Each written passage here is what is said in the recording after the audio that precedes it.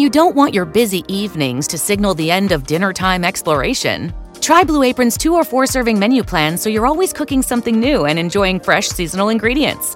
With 60-plus options each week, you can choose from an ever-changing mix of high-quality meat, fish, vegetarian, WW recommended, and wellness offerings. Order now and get $110 off across your first 5 orders when you visit blueapron.com/unique. The Road to Rediscovery is sponsored by BetterHelp. Let me ask you something. Is there something interfering with your happiness or preventing you from achieving your goals? You know, for me growing up, feelings of anxiety, inadequacy, doubt, and even imposter syndrome got in the way of me reaching my goals and reaching my full potential, right? So BetterHelp addresses these and more. It's not a crisis line and it's not self-help. It's professional therapy done securely online. BetterHelp will assess your needs and match you with your own licensed professional therapist. You can log into your account anytime and send a message to your therapist. You'll get timely and thoughtful responses, plus you can schedule weekly video or phone sessions so you won't have to ever sit in an uncomfortable waiting room as with traditional therapy. It's more affordable than traditional offline therapy, and get this, financial aid is even available. BetterHelp wants you to start living a happier life today. They mean it. Visit betterhelp.com/road to rediscovery. That's better, HELP, and join the over 1 million people taking charge of their mental health with the help of an experienced professional. And there's a special offer for our Road to Rediscovery listeners. Get 10% off your first month when you register at betterhelp.com/road to rediscovery. We're all on this journey of life together, and it sure feels good to know professional help is within our reach with BetterHelp. Again, that's better, HELP. Thanks to BetterHelp for sponsoring this podcast.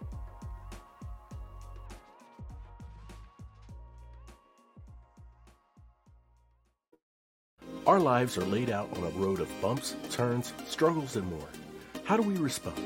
How do we endure adversity for learning and growth? I'm Aubrey Johnson, and we'll explore these questions and more on the Road to Rediscovery.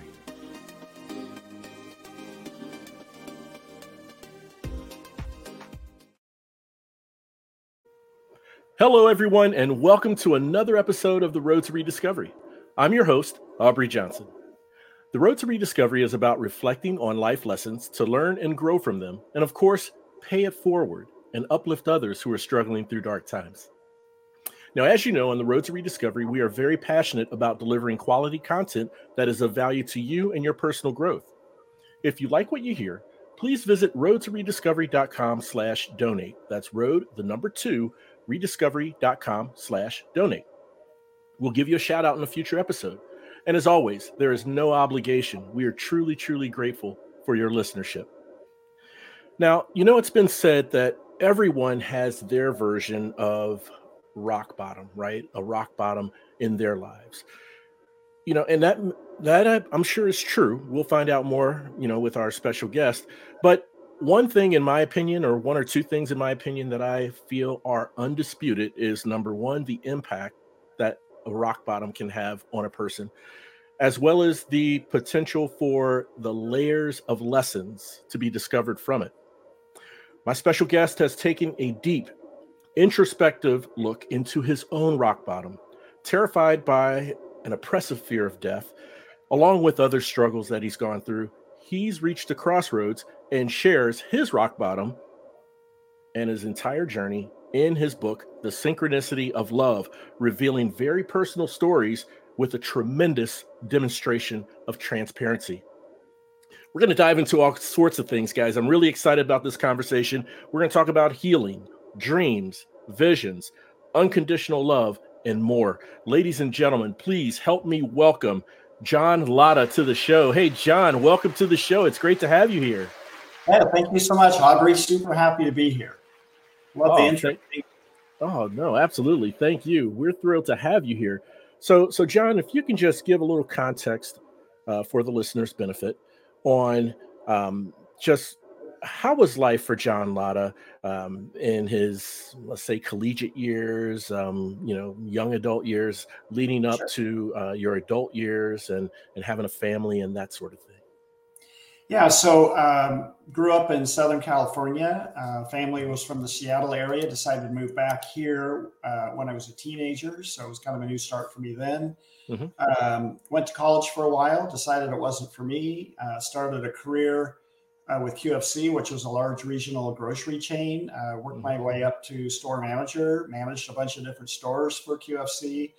Along the way, I was one of those really competitive, athletic, active kind of people. Love to work hard, love to play hard, and got married, had two kids, was coaching their ball teams when they were little. And then when I was 39, 40 years old, made the big leap and decided to start my own company. Hmm. The chain that I worked for was purchased by another chain, and that whole thing was purchased by Kroger. And suddenly it was no fun to work for them anymore. Right. And I was always, running little things on the side. So I took the big leap, saved a bunch of money, started my own company. And it's right around there that my book begins, because I managed to lose all of our money and a whole bunch more and got down to $650,000 in debt. Oh my. 250,000 in personal credit card debt trying to launch my company. Yeah. And so, yeah, and I lived, I think, a relatively charmed life. I didn't really have to face a lot of adversity. Right. And then, man, there was like a 2-year period where it just all came at once. And yeah, so that's what led up to where my book begins. Gotcha. So that was the inspiration for your book. Well, and again, I'll go a little further. So what Hmm. happened in a short period of time, I left my very secure job and started my own company, was elated until I realized how much money I was losing. And it felt like for every dollar that was coming in, there was $5 going out. Yeah. And then about that same period of time, my wife got cancer, which was really kind of shocking because she was healthy, young, took good care of herself. Yeah. And I mean, it was very surprising. So thyroid cancer, like 1 week after it was diagnosed, that complete thyroid gland was removed. Very, stage 4 cancer. Yeah. To this day, she still has to take a pill every day just to live, which is kind of weird. Wow. And she began to change like crazy. She started reading books about God and the meaning of life. When you confront death, you confront life without a thyroid gland, you confront the fact that, wow, if I don't have those pills, I die. Yeah. And so she started to change like crazy. And at that same time, I was elated starting my own company until I realized how much money I was losing, and that it was desperation mode. And I was running around in just terrified fear of, oh my God, we're going to have to go bankrupt. I'm going to have to start all over again. I don't even know what that's going to look like. I could see, we lived in a, middle to upper middle class neighborhood. And I could see having to move somewhere and uproot my kids and live someplace more affordable while I started over. And then while all that was happening, I don't know where it came from. I suddenly had this oppressive fear of death. And I'd never considered myself a spiritual person or religious person. I was a hardworking, rational person, Yeah. And I didn't know what to do with that. I didn't go to church. I didn't hang out with spiritual people. I didn't know who to talk to. I don't think I even would have talked to anybody about it. And then in the middle of it all, my wife walks out on me and says, "You take the kids. You're a better parent. See you later. Goodbye." And she wanted a whole new life. And so now I feel like I am a bad husband, a bad businessman, a bad dad, and I'm running around behind closed doors, terrible fear of death. And that was my rock bottom. Just felt like for the next 2 or 3 years, every day, hanging on by the skin of my teeth, robbing Peter to pay Paul to stay ahead of all the bills. Right. I didn't see any way I was ever going to get out of it. And I didn't want to be divorced. It just kind of happened, Yeah. And suddenly I'm both mom and dad to my 2 kids, which was kind of scary too. So that was my rock bottom, hanging on by a thread. And Aubrey, I was not good at asking other people for help.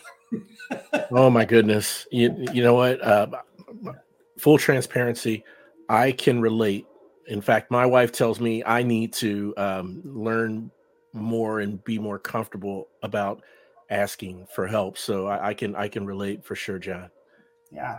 Wow, my goodness. And so in this role now as mother and father, and the turmoil that you were going through at this time, and the trauma with being so far in debt, robbing Peter to pay Paul, as you say, and just this closet fear of death. Yeah. Um, I mean that all has an impact on just your ability to raise your kids. I'm sure you preoccupied at so many hours of the day. When your attention should be directed towards that present moment. Did you struggle with that a little bit? Oh man, I fought the present moment like you wouldn't believe. Yeah, yeah. If on the back cover of my book it says, hard work, competition, logic were getting him nowhere. It's true, they weren't. Hmm. And a lot of what I had to do with my company was just pull back and wait. And man, I'm not very good at that. No. And so I had anxiety and fear. I was one of these skinny athletic guys anyway, and I lost Yeah. 15 pounds. So I looked like this walking skeleton. I Hmm. wasn't sleeping well. And so, lesson number one, I had to learn to live with all the fear so I could get some sleep. I didn't consider myself a religious person, but man, I started, at least at that point, I started learning about surrender. Like I have a mantra, which was just do your best, let go. Do your best, let Right. go.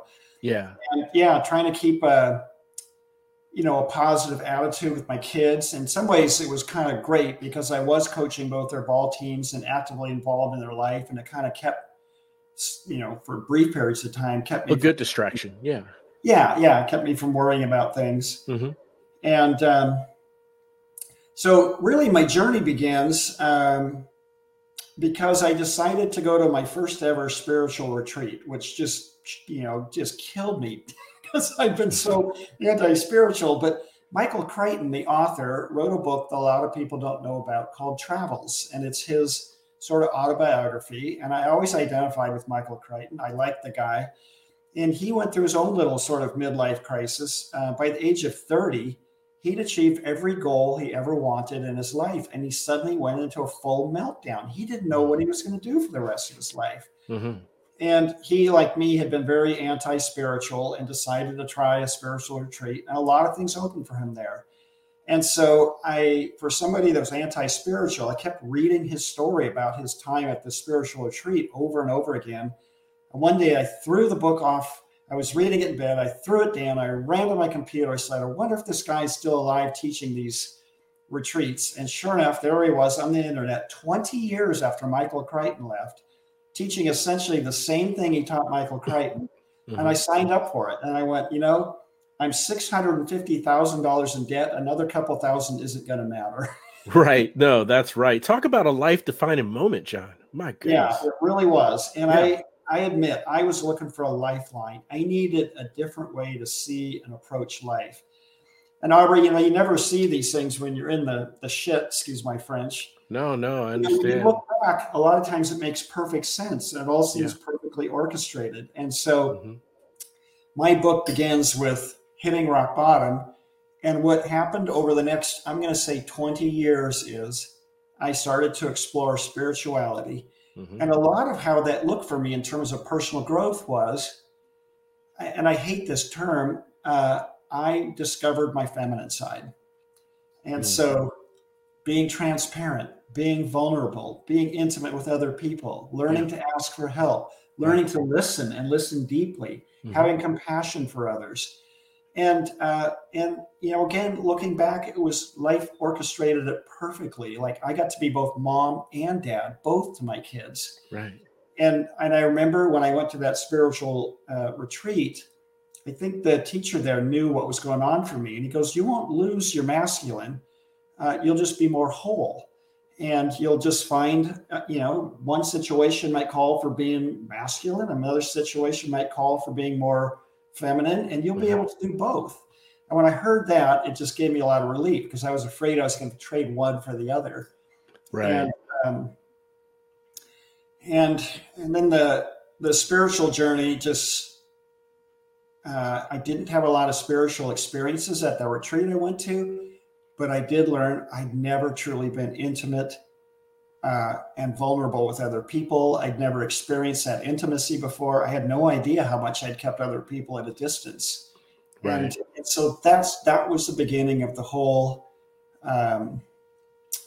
remaking of me. And that's how it all began. Gotcha. Understood. Man, I tell you, one thing that I find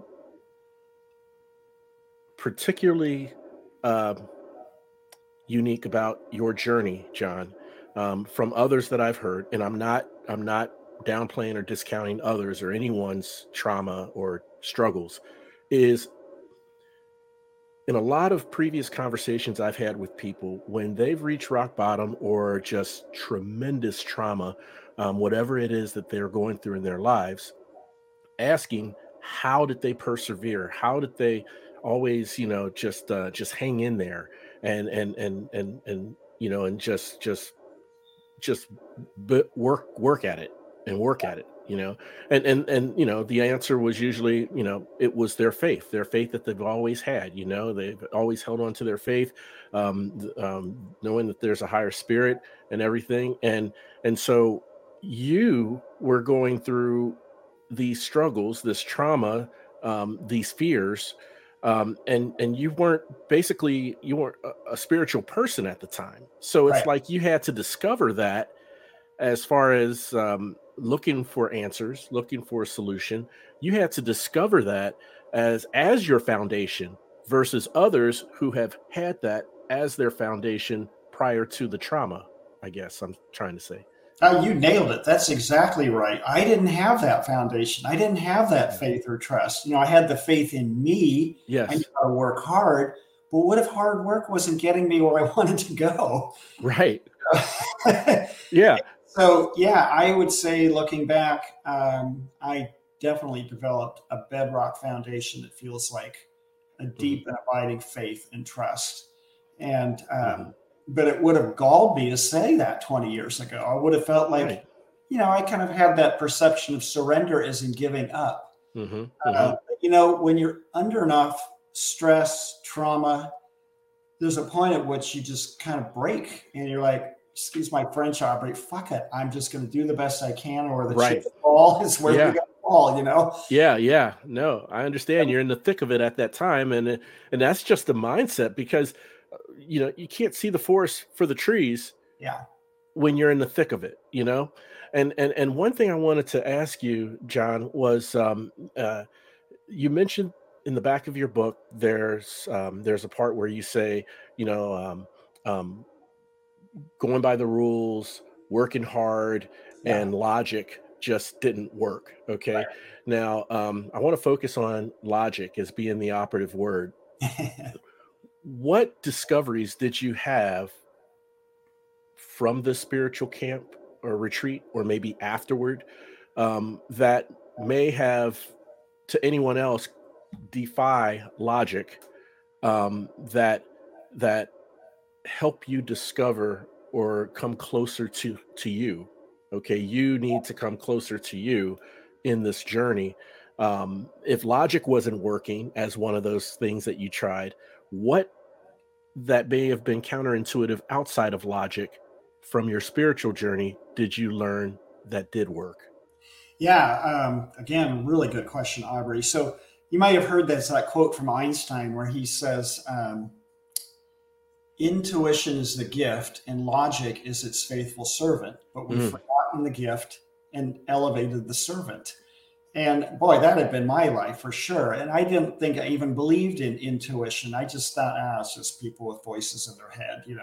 yeah. And so, about a year after I went to that retreat, I joined a dream forum and I started sharing my dreams online. And Mm, I hmm. and I, at first, I was like, I have no idea how you're coming up with these interpretations of my dreams. I did not understand the language of dreams. Hmm. But after a while, it started to make sense. And, I had good teachers along the way that were just saying, your dreams are your own. You're going to have to figure them out eventually on your own. And what started to happen was my dreams were sort of like my intuition. And I don't know how to put it. My dreams were like my guidance. And, and this sounds kind of like a silly one, but this was one of the first dreams I had that felt like a warning dream. Yeah. And I had, again, I wasn't good for asking for help, but I saw a therapist, and the therapist said, "Well, you're too smart for me. I'm going to put you in a group." Group therapy. And again, this was my journey practically in the blink of an eye. I was the only guy with 10 women and 2 women therapists. Oh, wow. And so, I felt like a man alone. Well, yeah. Right at the very beginning, I had this short little dream where all the women in my group and the therapists in the dream, they were going, hey, we're all going to get together and peel shrimp, but I'm worried about John.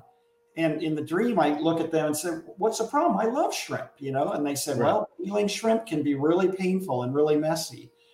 And again, I learned dreams speak in symbols. And I was like, oh my God, being in therapy is like having your shell peeled off. And the dream was warning me. It was telling me, here comes this period of vulnerability. Man, I tell you, Aubrey, I spent a whole year wanting to peel the shells off of other people, but I did not want them peeled off of me.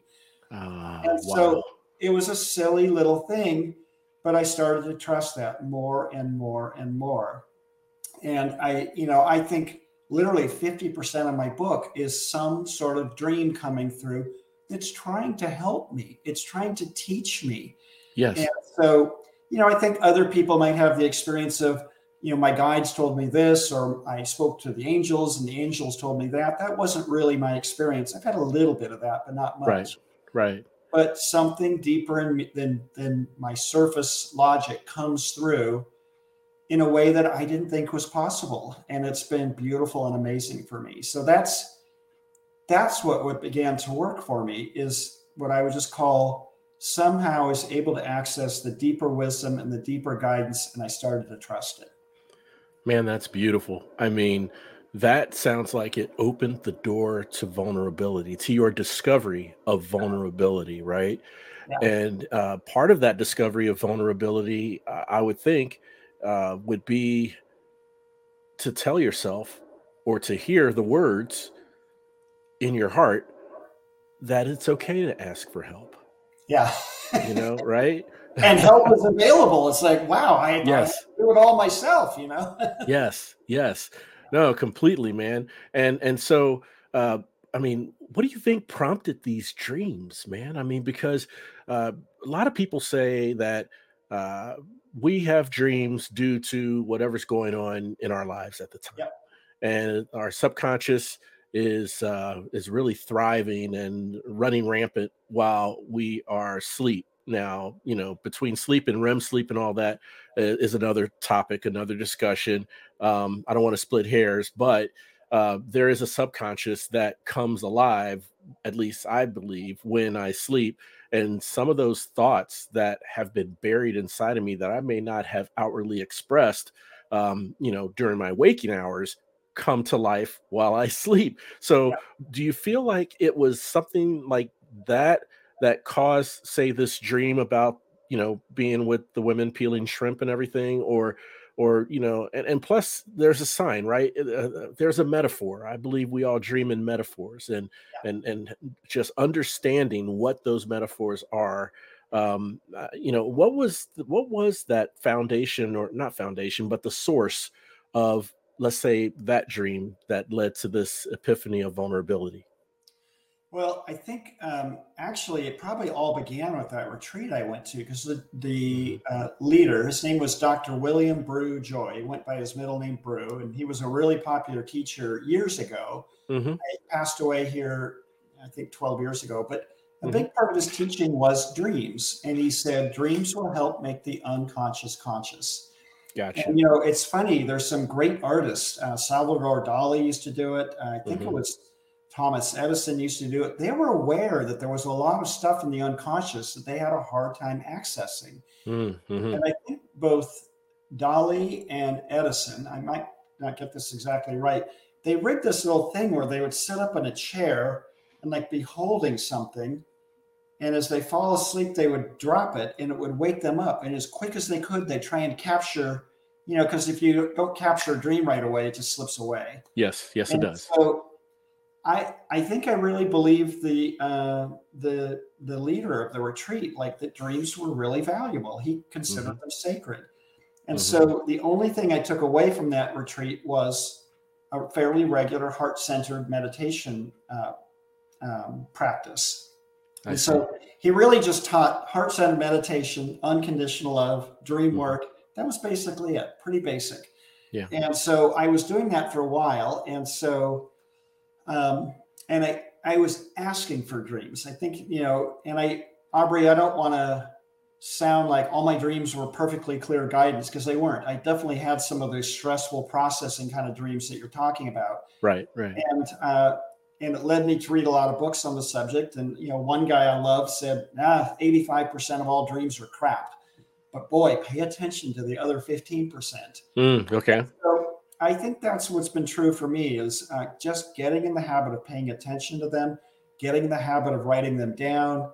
I share in my book, there's a chapter near the end of the book that I call the spectrum of dreams. And I think I wrote down 15 different kinds of dreams.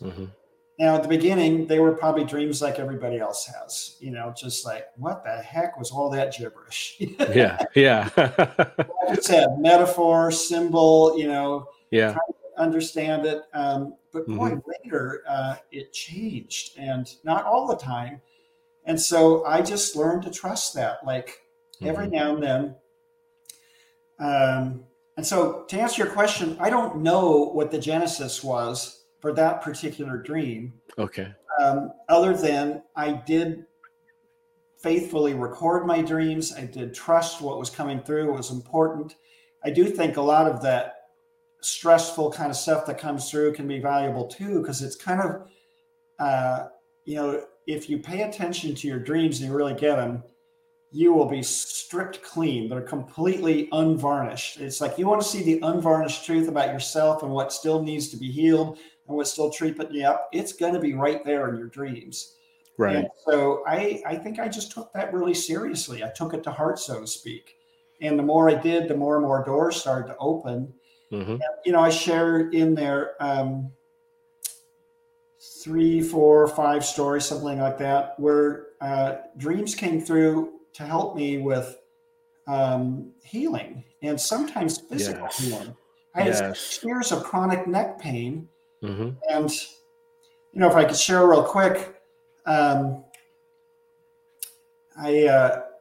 had been rear-ended in a car accident and got classic whiplash type symptoms because I was stupidly go my own way. I never went to the doctor and just thought, well, it's a stiff neck, it'll get better. Well, it didn't get better. It got worse. And remember, I thought I was athletic and I was very active.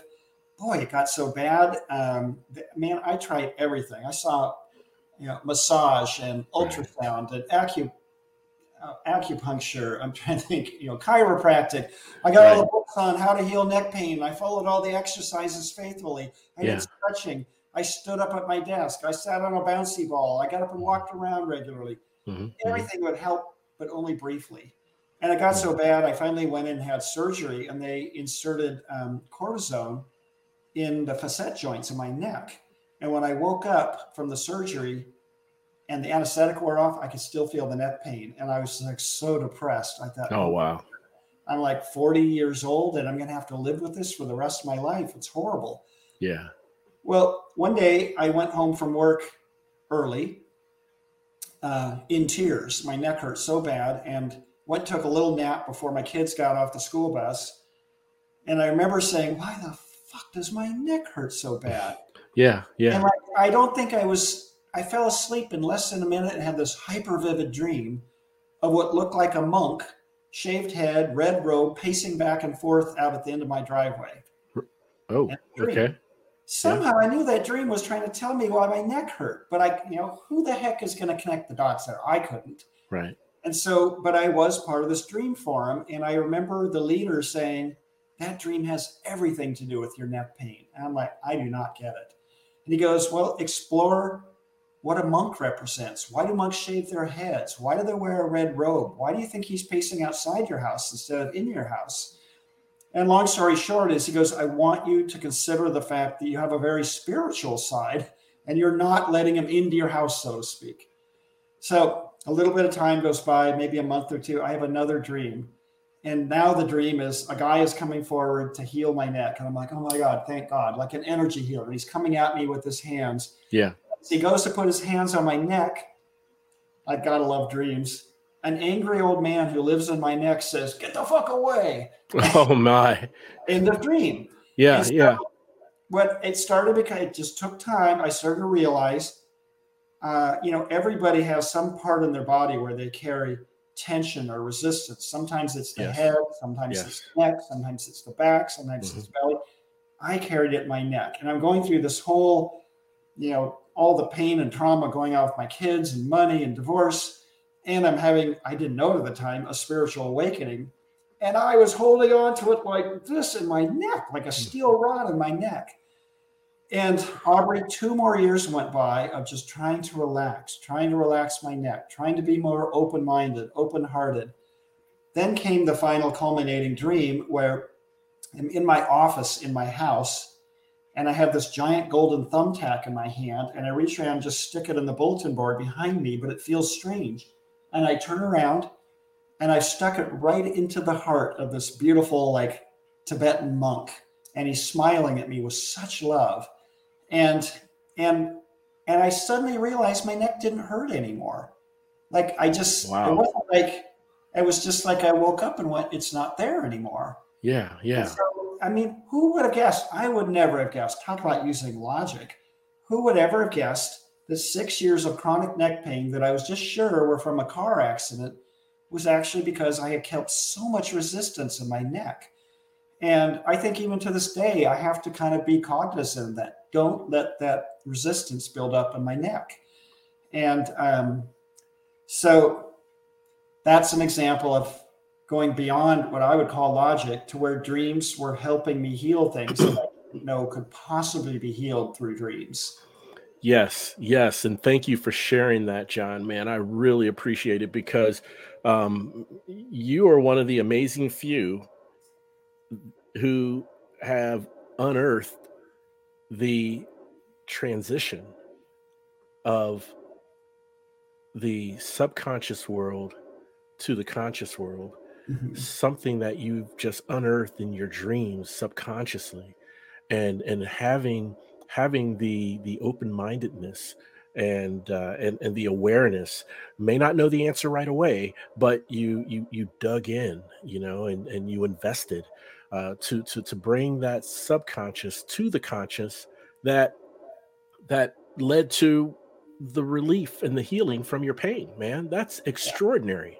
Yeah. Thank you so much. And believe me, early on, I would have guessed I was the last person on the planet that would ever encounter these kinds of experiences, and I would never believe they were possible. And in fact, I just have to remind myself when I run into people that just think stuff like this is crazy, it's like, yeah, well, just wait till it happens to you. You'll realize it's not so crazy. That's exactly right. So, John, I want to talk about visions. Okay. Is a vision a microcosm of a dream, or visions, I guess you can have consciously and subconsciously, right? Can you break that down for us, at least as it's interpreted in your book?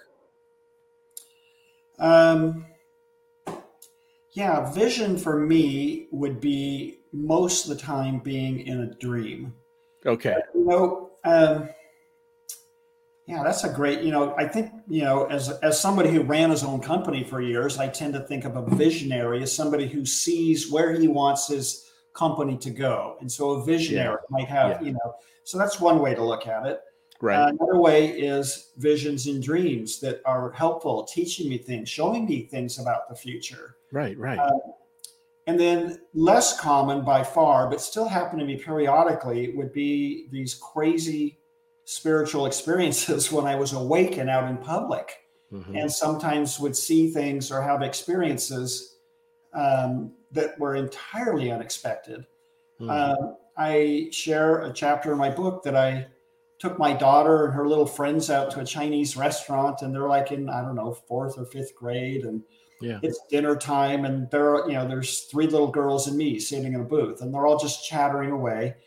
And Aubrey, I'm watching the waitress go back and forth, and she's tall, slope-shouldered, kind of buck-toothed, and my male judge is in full force. And like, oh, she's not very attractive. Oh, right. Yeah. Okay. So I'm just watching her going, wow, that woman's really unattractive. And she goes into the swinging doors back to where the kitchen is. And when she comes back out, oh my God, like she transforms into the most beautiful creature imaginable. She was like Wow. beauty incarnate. Like I couldn't believe what I was seeing. Wow. And it lasted for like 10 seconds and then it was over. I don't think she noticed it.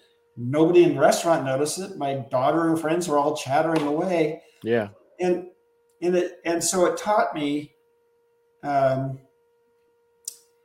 not always, it sounds so cliche, not to judge a book by their cover. Like who knows what that person's soul is really like. And so that was a lot of my dreams and visionary experiences too, was to not judge a book by its cover. Like there's to be an extraordinary soul. Every soul can be an extraordinary. And so I have not, Aubrey, had a lot of experiences like that, but boy, when they happen, they are just like, whoa. Oh, I bet. My goodness. And it sounds like you've had visions consciously and subconsciously. You gave a great example there of consciously. And, I think as a business owner, having a vision in that perspective also is very valid. Okay. Yeah. But what about, have you had any visions when you were in the throes of your struggles? Okay. Visions of where you feel you should be, or where you want to be, or where you aspire to be. Were you too caught up in the throes of the struggle to have that vision, or did that just kind of develop as you were getting closer to knowing your spiritual side? It definitely took a few years. It did not happen right out of the gate. And so I would say a good 3 years into rock bottom, going to the retreat, starting to connect with dreams. So two visions I want to share with you. One was staggeringly beautiful. And I sometimes wish I didn't have it because I feel like I'm still trying to live up to it. But I had this dream that said, pay attention, here's your destiny. And it's like, who doesn't want to see their destiny, right? Right. Yeah. And so, my God. And so I used to love to fly fish. And in this vision, I see myself just outside of Yellowstone Park, which is a beautiful area to, nature and fishing and stuff. Right. And I'm walking downstream along the Madison River, just outside the west entrance to the park. The river's on my left side, and I see a little portal up ahead. And I walk through the portal, and I transform into what looks like an old wizard, like Gandalf from Lord of the Rings or Merlin. Yeah. And oh my God, this amazing love is pouring out of me and going up into all the hills, and all of nature is coming down to greet me. Oh my God, it was just beautiful. And I could feel this love going out and this love coming back, and I could feel the whole scene saturated in love. And I'm wearing a cape, but it's not made of cloth, it's made of energy, and it contains the entire cosmos. I mean, everything, planets, stars. It's just staggeringly beautiful.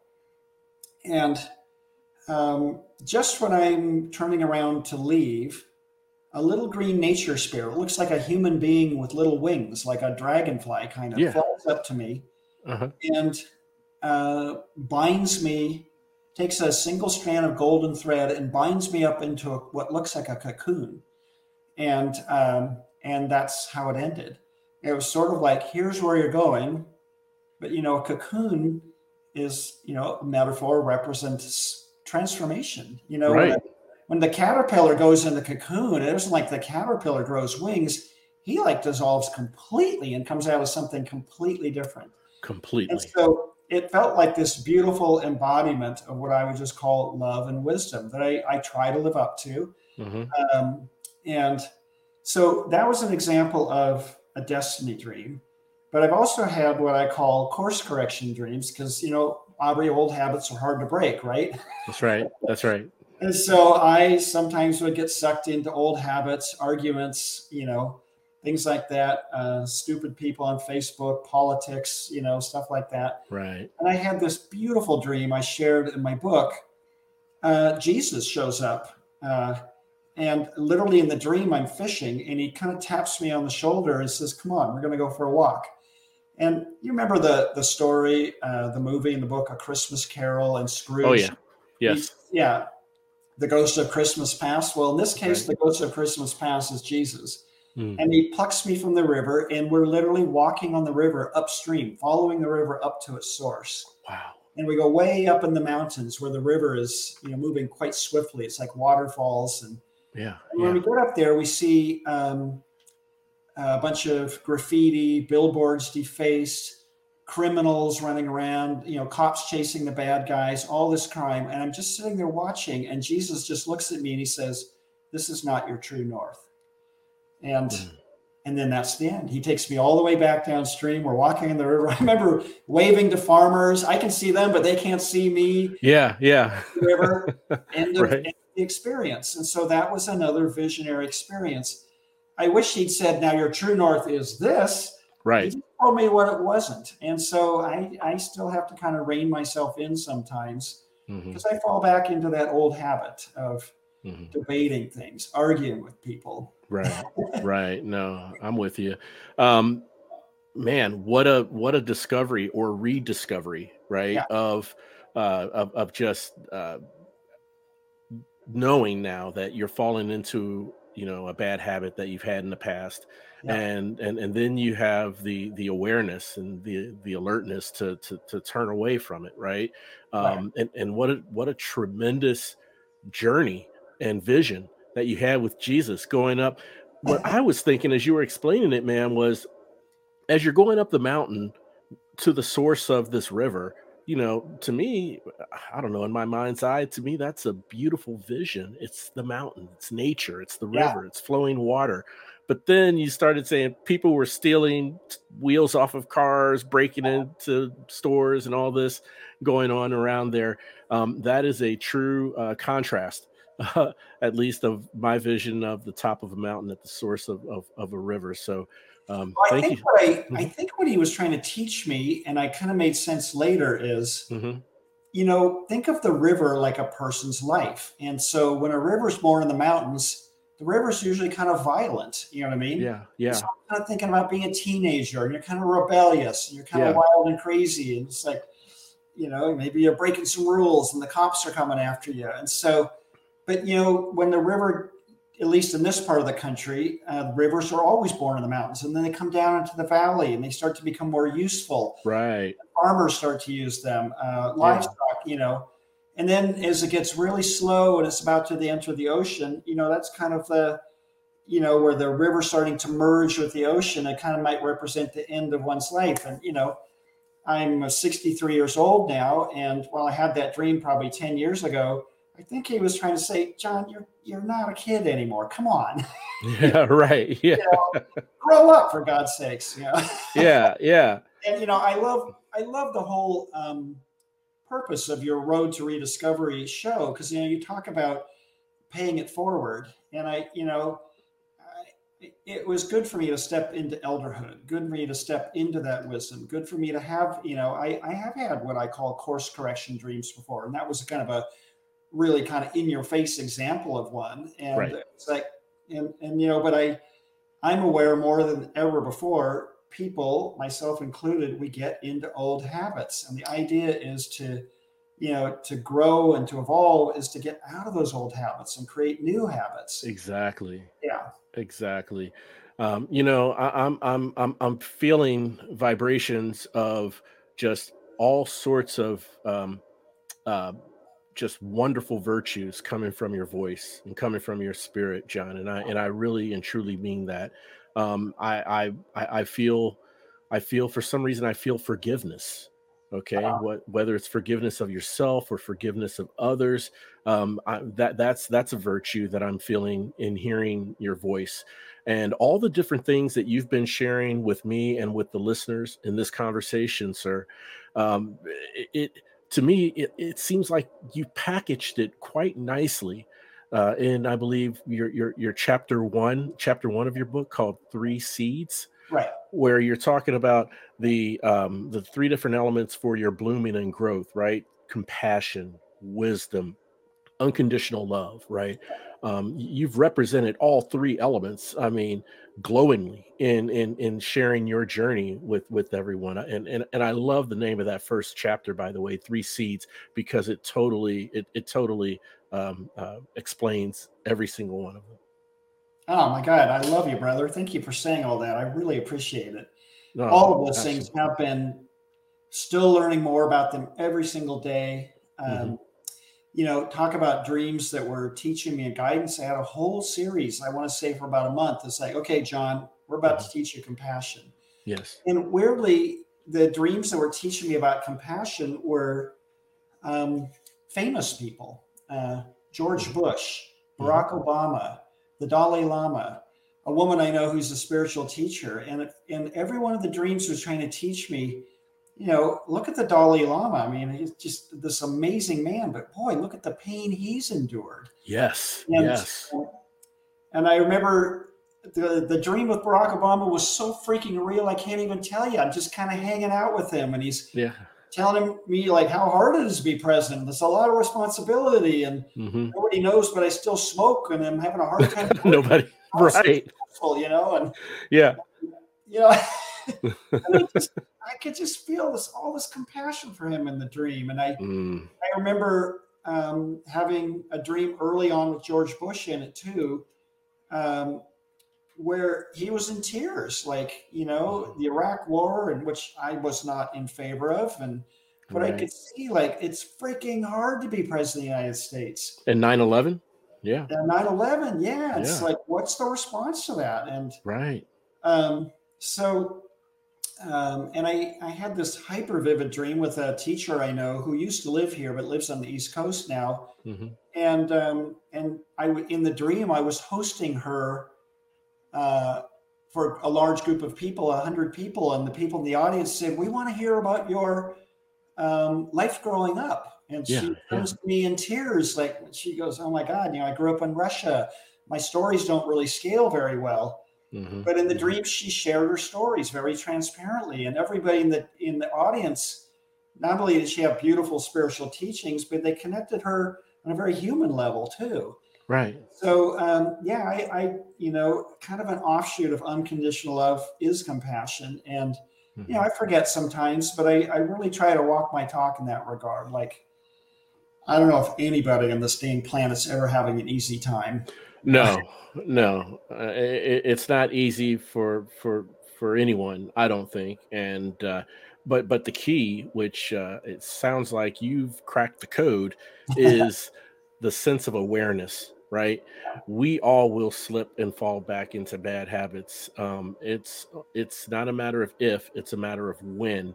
And as I say on the road to rediscovery all the time, when that happens, how will you respond? Right. So to me, it's having the self-awareness to know when you are falling back into that habit, and then of course the knowledge and the ability and aptitude to remove yourself from it again, which again you've figured out quite nicely. So John, um, I got to commend you. You have really opened yourself up, made yourself vulnerable in sharing your journey. You know, money in a lot of circles is pretty much a taboo type of thing. I mean, it can break families. It can, it can do all sorts of things.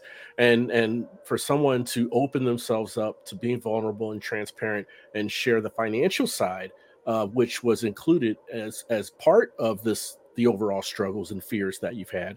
Mhm. That takes a lot, and for you to do it in the spirit of helping others who are struggling through their dark times, who may be going through a similar experience, showing them, hey, here's how you've got out of it.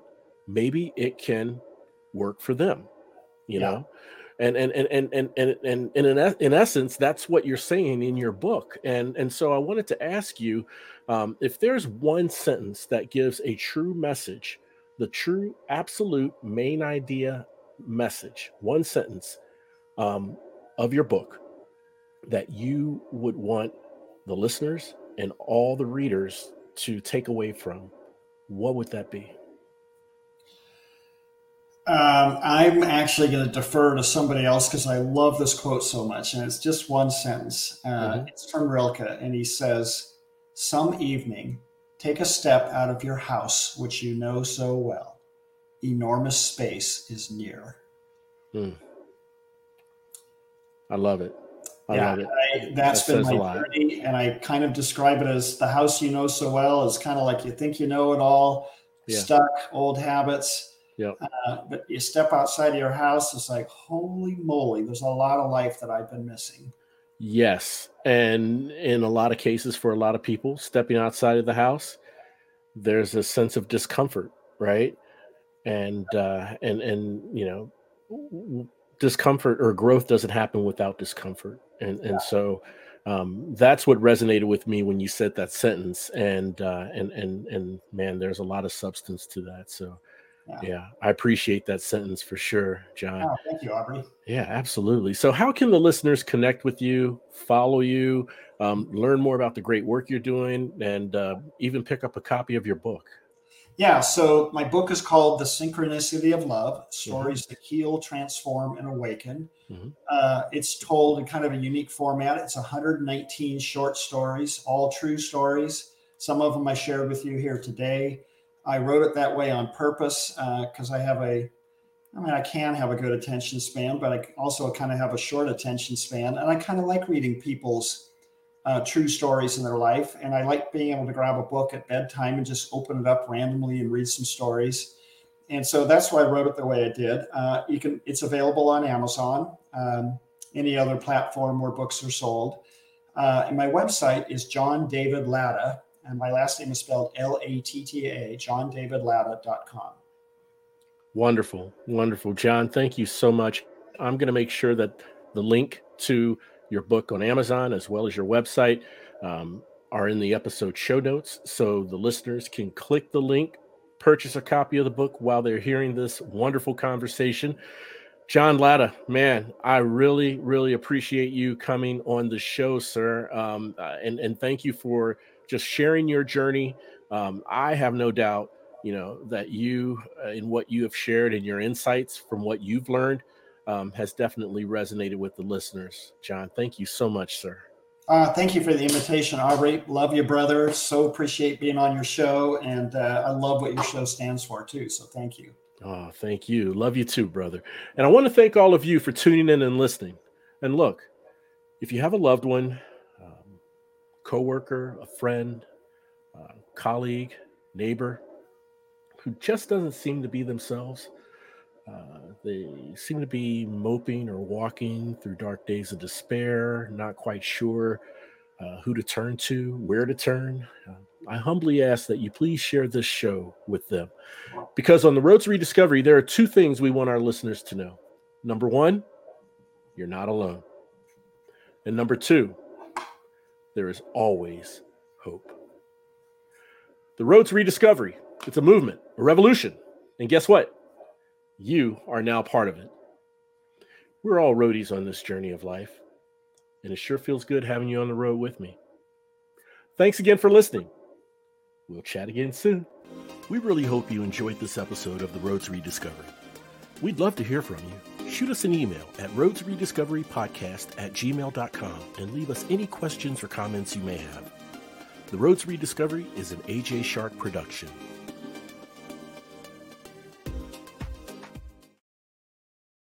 When you don't want your busy evenings to signal the end of dinner time exploration, try Blue Apron's 2 or 4 serving menu plan so you're always cooking something new and enjoying fresh seasonal ingredients. With 60-plus options each week, you can choose from an ever-changing mix of high-quality meat, fish, vegetarian, WW recommended, and wellness offerings. Order now and get $110 off across your first 5 orders when you visit blueapron.com/unique.